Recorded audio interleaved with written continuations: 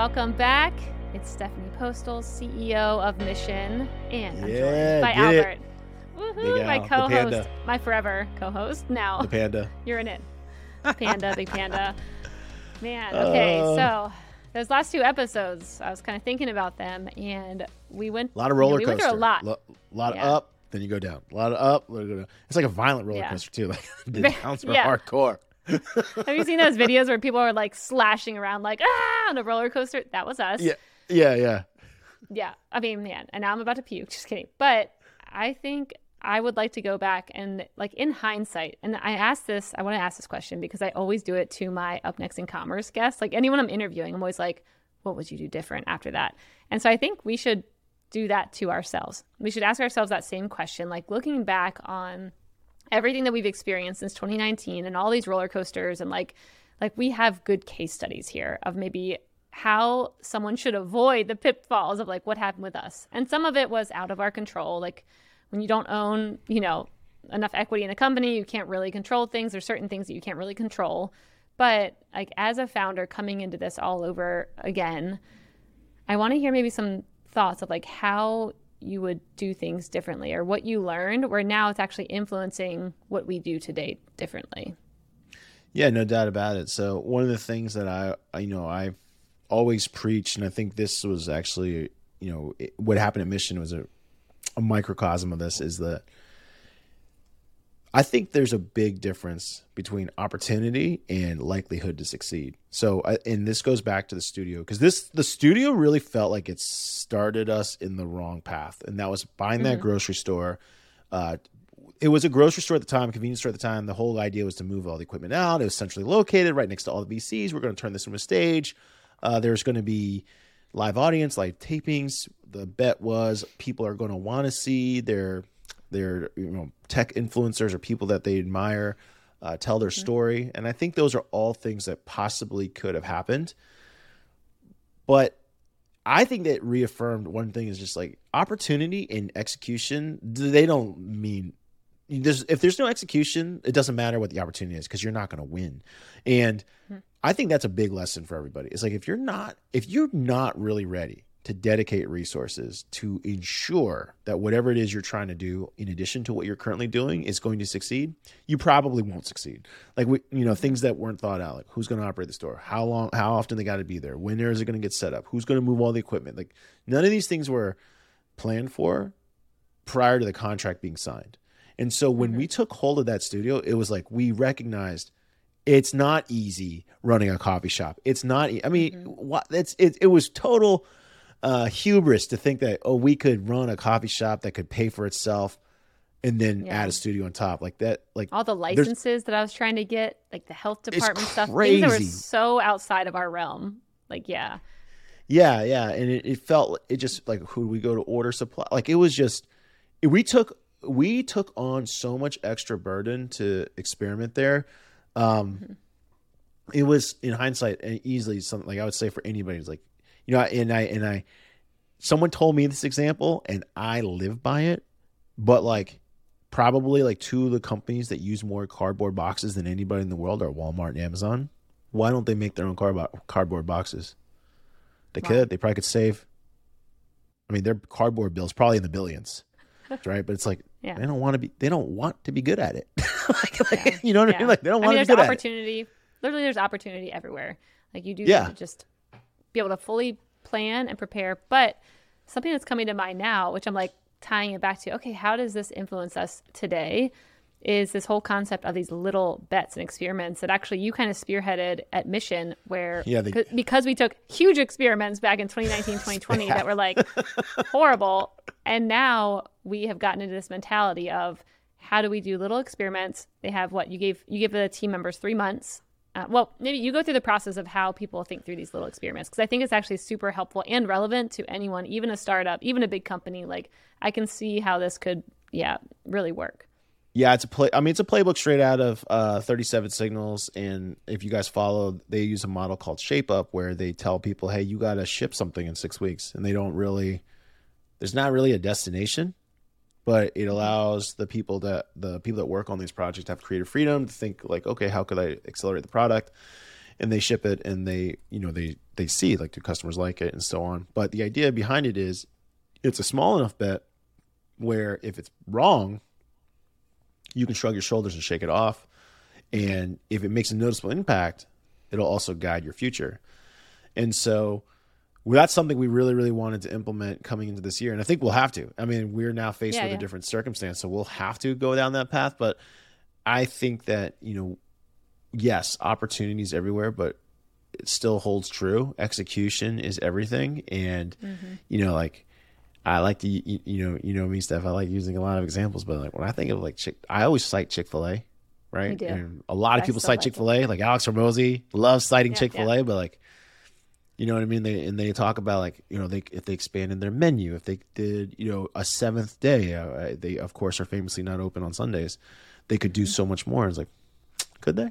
You know what I mean? Like, and do they want to? Like, they clearly don't want to. Like this isn't about opportunity. This is about running the best business they can possibly run. And, some people surmise that the scarcity of Chick-fil-A, because it is only available 6 out of the 7 days, makes it also more in demand. Because on Sunday, you can't eat it. Yeah. So that's kind of where we get at. Like, if you look at every really successful business, whether it's big or small, like whatever you aspire to have, yeah, they could do other things. They could increase their product portfolio, service portfolio, whatever, and probably generate more money. But if you're not really willing to figure out if you're going to be good at that, then it's probably a bad bet. You know what I mean? And that's what overwhelmingly I think that we've learned is like, if you make too big of a bet, it's just actually a problem. Yeah. And that's why I like the concept too. Like right now, when Albert had this concept of like, hey, let's get our team members all working in these like little experiments, making these bets, kind of distributing and making it like a more decentralized approach of like people trying different things that they're excited about. But what I liked about it, because at first I was like, I do not want 1,000 things going on in this company that people are trying to pull me into and like asking for help. And I liked it because you're kind of that gatekeeper, which I think is an important part within a company of like, who is that person who's going to approve that idea, who has a lot of knowledge to think about it from many different angles. It's like you and I work together very closely. So you already know what I probably would be okay with and what I like wouldn't be okay with. So you already know a lot about that. But then you're also encouraging the team members, like, how big of an impact will this have? And I know you pushed back on quite a few team members when they came with an idea of maybe saving, I don't know, $100 a month or something, where you're like, hey, that's not thinking big enough. Like, show me something bigger of like, how will this impact the whole company? How will this have exponential upside? And so I think that part in this whole like experimental bet idea is having a gatekeeper who is kind of the one who gets to approve projects, or push that team member to think bigger and then track them 3 months later to be like, did you actually get the results that you promised? And either way, it's actually okay. Whether you fail or whether you succeed, just make sure we tell the team what happens so we're all learning together through these little bets. So I think that's a crucial piece in this. So it's not just like chaotic experiments running everywhere. So I'll give anybody two simple rules that we use to govern it, and we will continue to use to govern it. The first one is, don't pull me down. Meaning, whatever your bet is, it cannot pull the company down. Like, you need a couple $100 or whatever to invest in it, that's fine. But you can't pull someone else down. You can't bog someone else down with labor.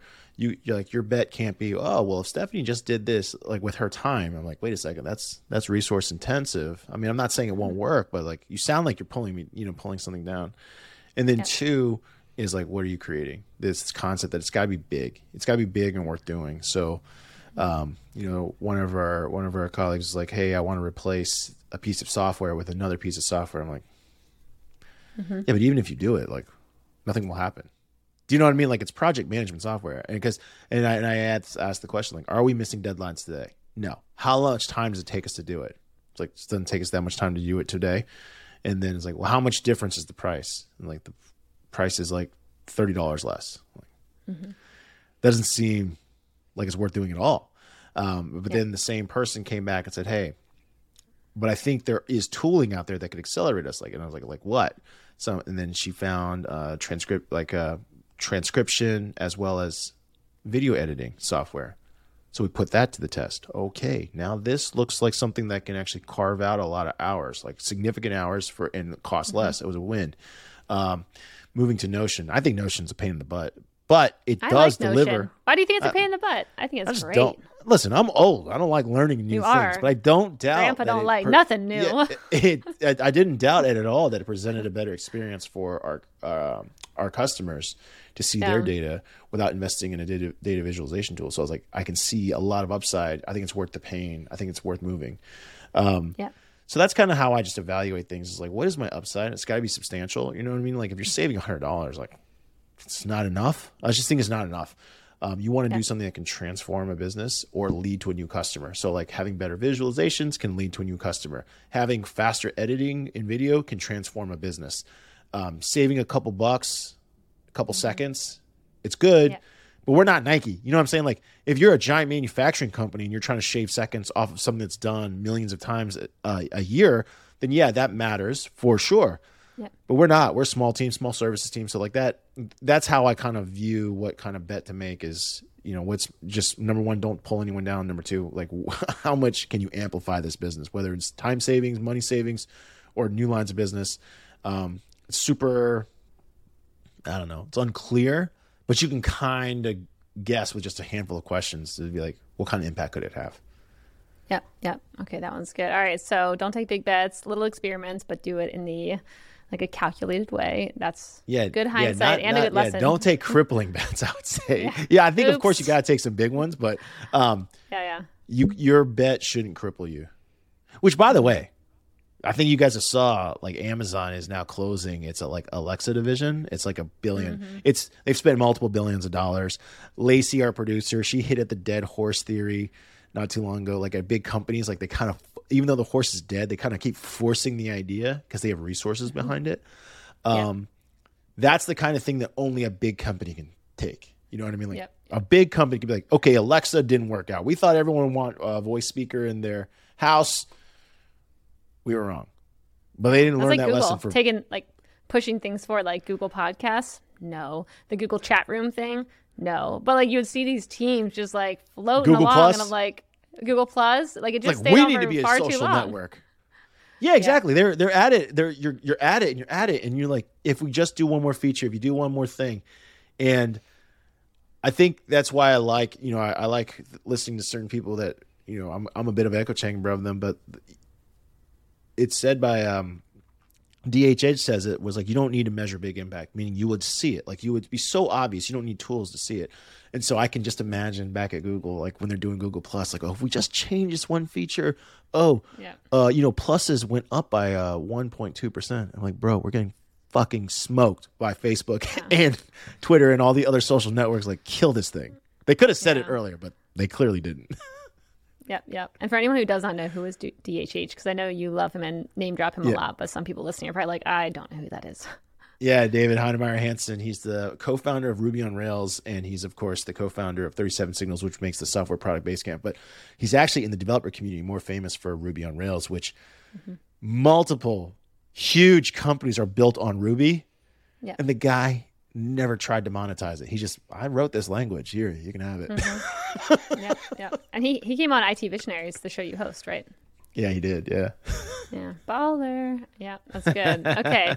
So that's a good hindsight one. All right. I mean, I'm trying to think about, like, to me, there's so many good lessons. Mine are. What about you? What about you? What would you do different if you had a time machine and you got to go back in time? Let's go back to end of 2019, start of 2020.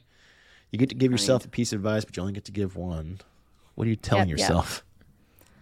I would, man, mine is just, and I feel like this is a saying that everyone says, so like it feels overused, but I honestly would go back and tell myself to ask for help. Like not keep it so secretive what was happening and just go and ask more people for help and advice and just like guidance. Because I just saw the impact that had here when I did it in Austin of just like asking for advice and not caring who knew what, just being like, I just need help. I did not do that in 2020. It was just basically me and you and my bestie, Jenny. Like that's basically it, who really kind of knew the ins and outs of what was happening. I didn't know how to ask for help. I didn't know who to ask for help with. And I was just very timid back then. So I would say now if I were to give anyone advice, like it's asking for help and asking for connections. Even the other day I was meeting up with one of my friends here in Austin, she owns this company called Higher Dose, and they have these like PEMF mats and saunas that they've licensed everywhere. And she was like, the best advice I've ever gotten was just to ask for help right away. And she's like a master at it. I mean, I asked her for a connection, and she puts me connected with 10 different people. And she's like, see, that's how this works. Like, you just ask for what you need and I will help you. And I'm like, I don't know why something so basic didn't come easy to me back in 2020, and why I just felt like I had to act like everything was good and hold all these, juggle all these balls at once and just pretend things were fine from the outside while I was really dying in the inside. But yeah, just asking for help and support and not feeling like it's like a burden on people. And yeah, that'd be my advice to a lot of people now. So how would that change? I wonder. How would it change? I was curious because you don't know what advice you would have gotten. I wonder like how it would have changed potentially. I know. Yeah. I mean, I think back then, if I would have told people what was going on, I think I would have been advised to get a lawyer back then. I mean, if you think about the crazy things that were happening back then, I did not get a lawyer. I was just kind of like trying to do it on my own. I was writing up documents on my own, like how to transition mission. And so I think someone probably would have told me like, hey, you should probably have support to make sure what you're getting into. It's like an actual good agreement. So that'd be the first thing that probably would have been suggested that I just wasn't even thinking about. Cause I'm like, we had never worked with lawyers. I've never even gotten a parking ticket, a speeding ticket. My first thought is never to just find a lawyer. But now I think that probably would have helped guide things a little bit more. That could have maybe prevented some of the chaos this year. That would have been one thing. And yeah, I think probably just encouragement would have helped back then. Like the thing that I get now from people a lot, like I think about a couple of my friends here in Austin who have had many companies and like texting me and like when things were going pretty shitty towards the end of 2022, people texting me and being like, you've got this. And like, from what I know from all my business experience, it's the person who like keeps going, who doesn't give up, who keeps like doing what you're doing right now is like, you'll be good. You're the type of person who will get past this. And I think that whether it's true or not, it's like that actually helped me keep remembering, like, why am I here? Why do I love Mission? Why do I love these stories that we're telling? Like, just remember why I'm here and like get out of all the, the hard things that like get out of that mindset for a little bit. So I think it's the encouragement that really helped me. That maybe some people don't need that, but I personally like it helps knowing that people are on my side in my court and like betting on me to figure it out. So yeah, I think it could have changed things a little bit. And it also made me do things very different this time around. Like that was because it happened the way it did in 2020 with all the stuff that went on. It made me operate very differently this time. I mean, when those lawsuits dropped on us when you were here at the studio in Austin, I mean, I think I acted pretty freaking quick when it came to like calling in my, like the people that I was connected with. No, you asked for help right away. Yeah. Because I did not know how to think. I've never been through it. I was like, I don't know what to do. I've never been hostile taken over of anything. So yeah. And like my mind was not working well. Like when that many things are happening to you at once, I don't feel like I didn't have time to stop. I didn't have time to pause and think. And so the best thing I could do was just call the people who I knew who'd been in many lawsuits with their own companies. And like for everyone else who's listening, I'm going to add another dimension to that story. If you've picked up on it, if you haven't, go check the last episode, which is at the time when this all was going down, Steph also did not have possession of her children. They were visiting their dad. So you're getting sued, you're getting fired, you're getting everything's getting shut down. Banks are kicking you out. Everything's happening. And you don't have your kids, and they're supposed to come back, and he's not communicating. And that was just to add a little layer to the stress. Yeah. I mean, that was like, that took it to a different level. You bring my kids in, like, whoo, you're done. But yeah, I mean, I think about that first phone call I made, and it's like, they would tell me to do something. My friend Rod, he goes, you go call your bank account right now, and you tell them to flag that account and turn it off. And it's like, I needed someone to literally be like, now go do that now and call me back. Just give me some steps. And so I went. I did it. I called them. And it's like, okay, I'm back. Like, Rod, what do I do now? He's like, now you go and call this person right now and you get this lawyer on the phone. So it's like, I needed someone who could just like walk me through it like a kid of just like, do this and then call me back. Don't call me back till you're done doing this piece right here. Like, and so that was the help that I did not even think to call in before. And it just felt like everything was on fire. And I was just kind of watching it slowly burn back in the day. Whereas this time I actually feel like I jumped right into action and was able to prevent probably some pretty shitty things from happening if we didn't do that. Like if we didn't quickly start acting, I actually don't know where this company would be right now, because I think it would have had irreparable damage done to it if I hadn't acted quickly. Yeah, for sure. That's probably a lesson right there for anybody. It's like there's a lot of things, and like I've heard it used at some companies. They say they talk about they have a bias for action, which is like if you don't know what to do something, and it'll probably be better Just than do something. pontificating about it. Yep. And I mean, I think that's freezing very is the true. worst. What's I that? think freezing is the worst. And as a woman, that's the first thing that I think women sometimes, it's easy for us to go to that, to like just freeze and be like, okay, I'm scared. I don't know what to do. Someone has my kids, and like, it's just, you just freeze. I do anyways. Yeah. And so I have to push myself to not freeze. Like, that's why I quickly act now. Cause I'm like, I will never fucking freeze again. Like I didn't back in the day. I will act every single time. Even if it's not the best decision right now, I will do this. Yeah. I think a bias to action is typically beneficial, because people talk about like business decorum, personality, like kindness. It's like, I'm not saying you're wrong, but I also see a lot of people that maybe they're not the kindest people get stuff done. And I'm not an advocate for like berating people, but like when you're in crisis, I feel like you have to take actions that you believe are going to work out. Yep. You know what I mean? Yep. It's just tough to see a scenario where you're better off doing nothing. That seems like a bad plan. Never. That seems like that's a good piece of advice right there. We're gonna leave it at that, because I do want to, in the next episode, talk about like what this show is going to be. I feel like now we've caught a lot of people up, and we have so much more catching up to do, and so many more stories and things like this, where we're gonna probably be reflecting on every move that we're making and deciding whether we think it's good or not. But yeah, tune in to the next episode to hear kind of like, what is Mission Daily for real. We will actually tell you what this show is actually going to be going. I can't wait. I'm still learning myself. See you there.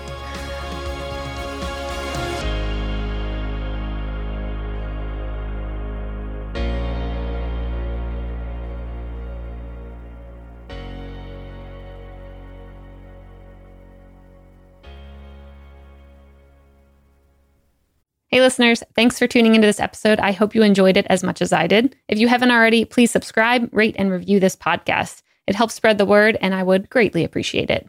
See you next time.